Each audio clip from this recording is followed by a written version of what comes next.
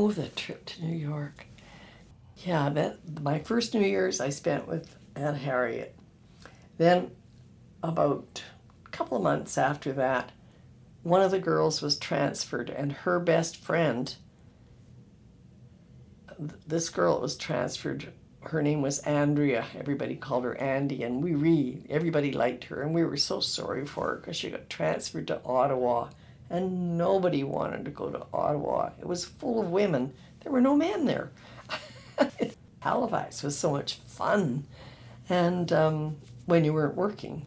And her friend, Hoagie, came in one night about 7 o'clock or something and said to me, Martin, what are you doing tonight? And I said, I don't know. I haven't thought about it yet. And she said, come on to the dance with me. So I went, and she and I always went to the dances together, and she was really good. I mean, she was good, and it got to be kind of a joke when we had dance on the station that everybody knew that either Martin came first and Holden came second, or it would be the other way around. You know, it was really quite fun. But she was very adventurous. She was from Kamsack, Saskatchewan, and her brother was in the Navy, and he would come into port every once in a while, and we'd, go out for coffee with him. And she taught me how to use pancake makeup and how to put on mascara. And this is a girl from Kamsack. Anyway, and she kept her uniforms like really, and so did I.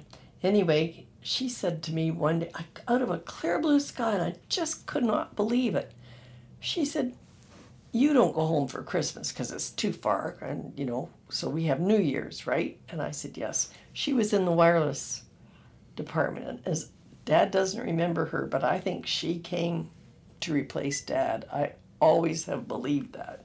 She doesn't remember who, or doesn't know who she replaced, but half a dozen women came in, half a dozen men went out, and it was about the same time. So anyway, her shifts were different than mine, so we had a kind of a conflict that way, but most times we could manage to be together.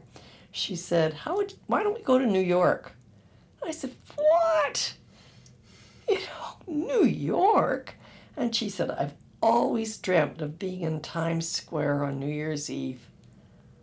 And I thought, that's so outrageous.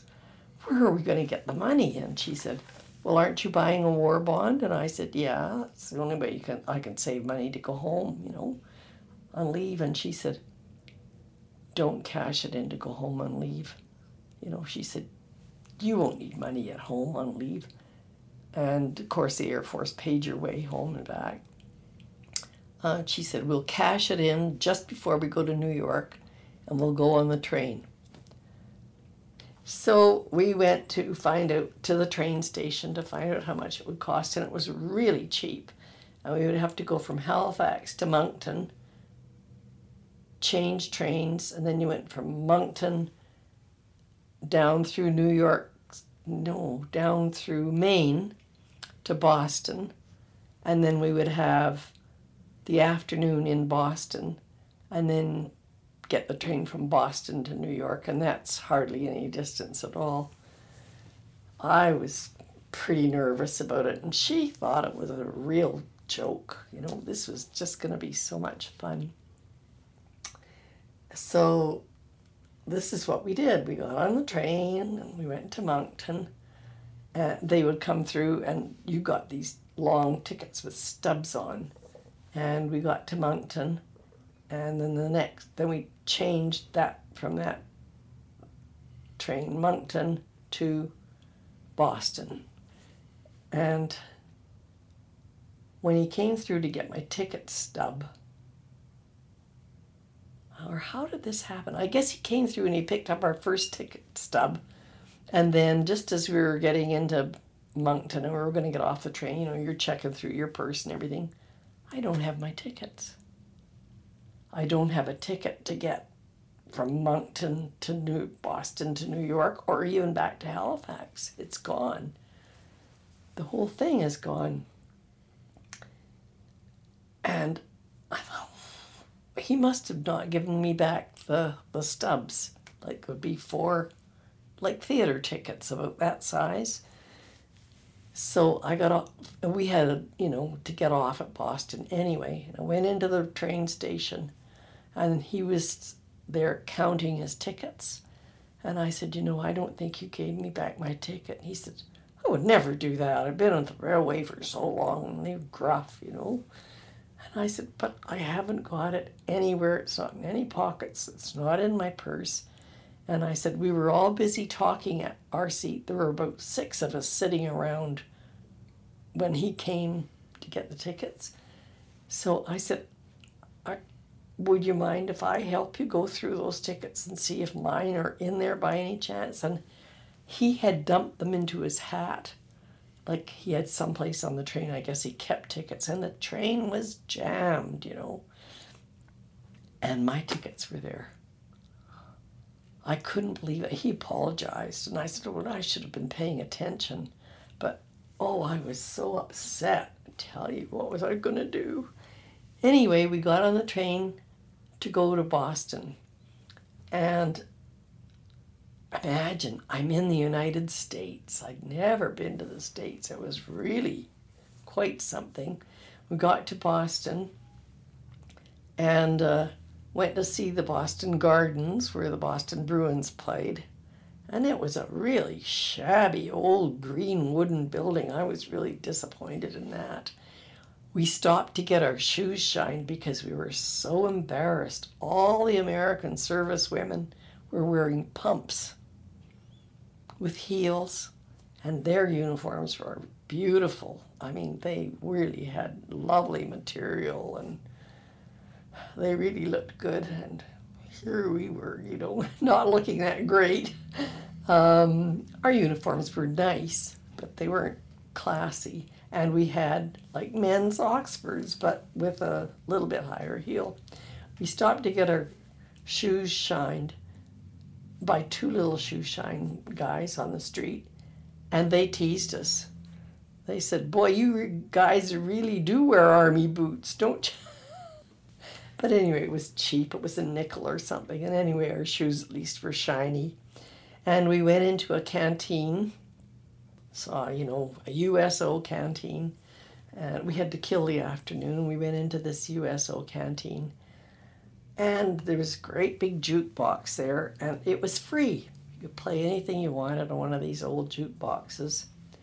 We came out of there with I don't know how many packages of Lucky Strike cigarettes, because everybody we talked to, and we told them, we were from Canada, we were going to New York, and wow, isn't that great, and how are you off for cigarettes and things, because the Navy always knew that their cigarettes were cheap. And actually, I don't think that the American Navy paid anything for their smokes. So we had, I don't know how many packages of cigarettes and stuff. And they bought us coffee and donuts and so on. Anyway, we went down to the Boston train station to get on. And, train stations during the war were just a madhouse. I mean, everybody was always going somewhere, and they were jammed and pushing and shoving, and it was like going to a sale. Well, we got to the Boston train station, and it was packed, and it was the train to New York.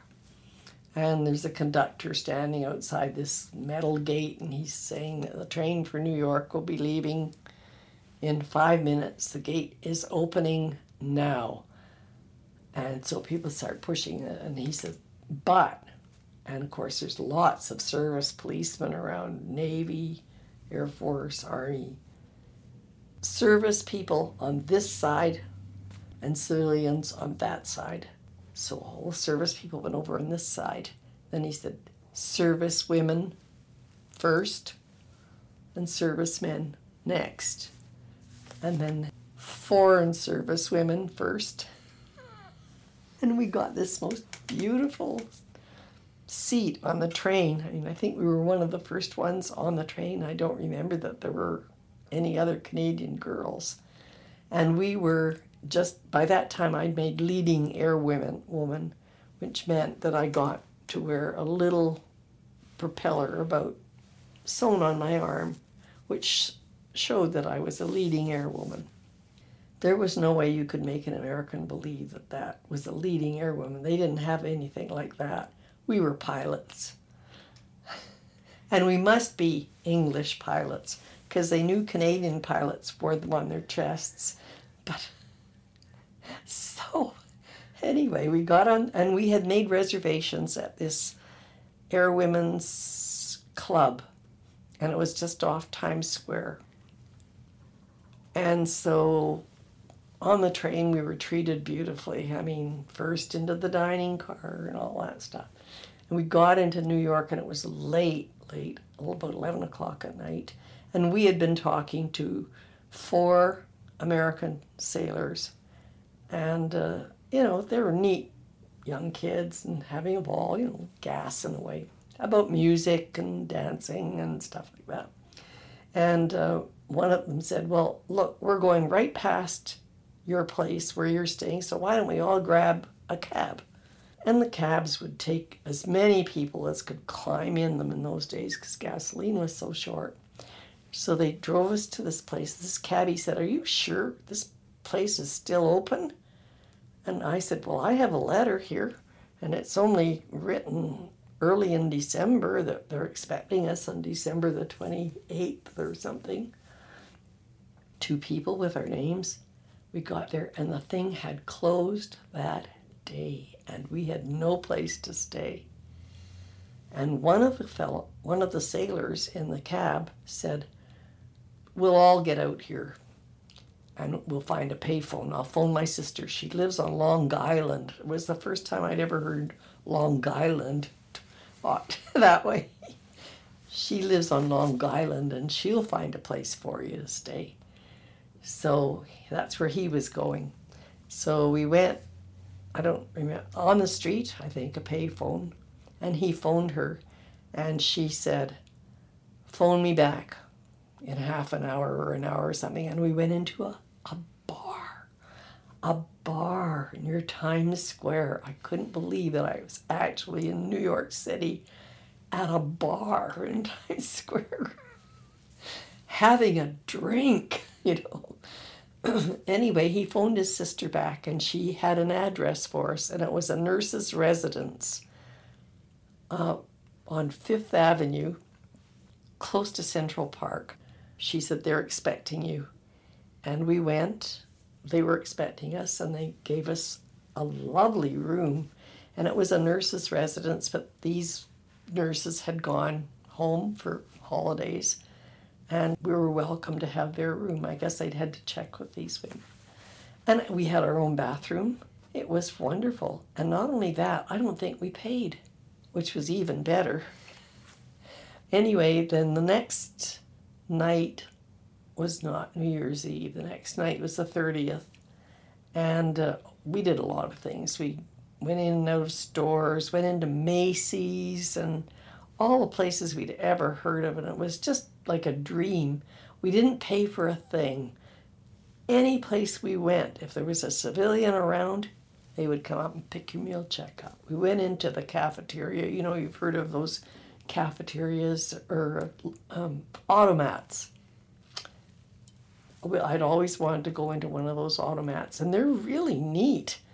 And we went in there, and we got, you know, a sandwich and a piece of pie and a cup of coffee. And when we went to the first, they're all in little slotted things, and you put your money in first. And this man came over right behind us when he saw us going over, and he said, you're not putting any money in there, just point at what you want and I'll put it in. And then he went and walked away and said, have a nice New Year's, and that was it. But civilians were so good to service people. It was unbelievable. And we wanted to get into the canteen, the big main canteen, but the lineup was right around the block, and we would never have got in. And we couldn't get into Radio City Music Hall either. The lineup there was right around the block. And then New Year's Eve came, and this was the big thing. And all New Year's Day on Times Square, they're boarding up the buildings. They're, you know, like a hurricane is coming, but they're putting plywood on all the windows, and they're Everything is getting double locked, and people are, well, because they riot. You know, everybody's drunk midnight on Times Square on New Year's Eve. You can't move. It's unbelievable. I mean, you're just crowded in, like, you can't move your arms or anything, and you can't go on the roads. You have to be on the sidewalks, and the roads are policed by policemen on horseback, so they can really hold you back. You know, I mean, nobody's going to go do anything with a cop on horseback after you, especially one with a gun and a bat on and everything. And so we were there when New Year's Eve struck and the thing came down, and it was pretty exciting, you know. And then we started this long conga line, and the Times paper took a picture of us leading a conga line. We went up to their office the next day, but they weren't very cooperative. They were busy and they didn't have time to look for the picture, but we always wondered if it ever showed up or what happened to it. Or every bar in New York had a sign on it that would say how many, well, I guess they do here too, like the limit of people in the bar at any given time is so many people. And if there'd be a lineup outside waiting for 2 people to leave so you could go in. We never waited. They would always let us in. I couldn't get over it when we got back to Canada, how lucky, how fortunate American service people are, because the civilians just worship people in uniform, you know. Anyway, we did go out, and I've forgotten which night it was, with these 4 sailors, and they wanted to take us to 2 places. One was a bar at the entrance to Central Park, and he knew the bartender. The bartender was a friend of his dad's, and he wanted to take us in there because that bartender was great about showing bar tricks. And we went and sat in there, and it was in the theater district. It was off-Broadway theater district. And when intermission time came, the place was loaded, and then everybody disappeared, went back into the theater. In between times, the bartender wasn't very busy, and so he showed us a lot of tricks, you know, about blowing a straw across the bar. And I mean, we were so green, we didn't know any of these tricks, and he was having a wonderful time showing us bar tricks and stuff.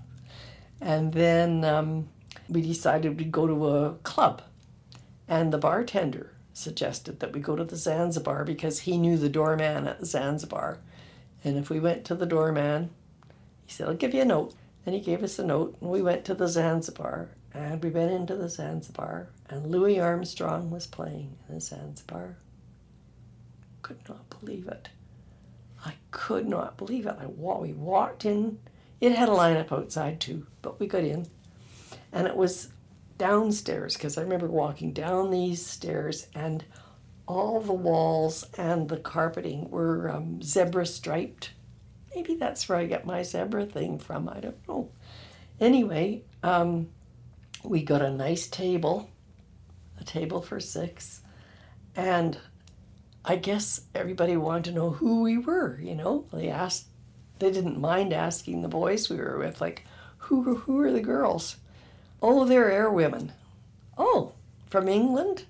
No, they're from Canada. No.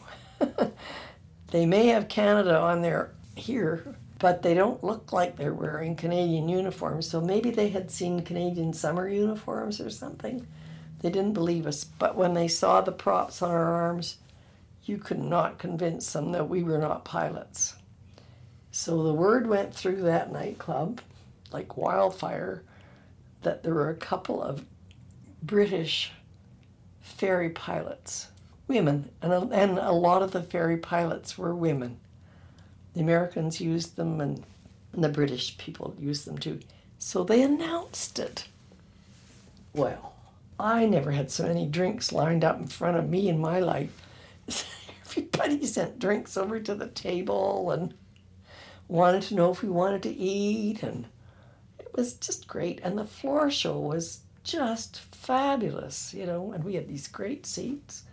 when we came back from New York, I thought it was like living in a dream. How did we crowd all that in there? You know, we went to Central Park, and it was, but they were very short of clothing there. One of the girls in the in Halifax, well, Mary Kuby actually, she wanted me to buy her a nice nightie. She said, I am getting so sick of wearing flannelette pajamas and crummy old nighties. You know, the only things that we could buy were really sleazy rayon things in the stores. She said, if I give you some money, will you buy me a decent nightgown? And in New York, well, you know, we looked everywhere and we couldn't find one. They didn't have any more in the way of clothing than we did. They were just as hard up for, like, you couldn't buy fancy stockings, or there was hardly anything in the way of clothes. You know, for civilians, everything was going to the war. So, anyway, one of the girls on my shift's name was Joyce Clark, and everybody loved Clarky. And she was from St. John, New Brunswick, and she asked me once if I would like to go home with her on a weekend. And I'd never been to St. John, New Brunswick, and I thought it was a great idea. But, you know, it's money. How do you get money? And she said, oh, forget the money. We'll hitchhike. And I said, well, how long does it take? And she said, well, it depends on how lucky we are with our thumbs.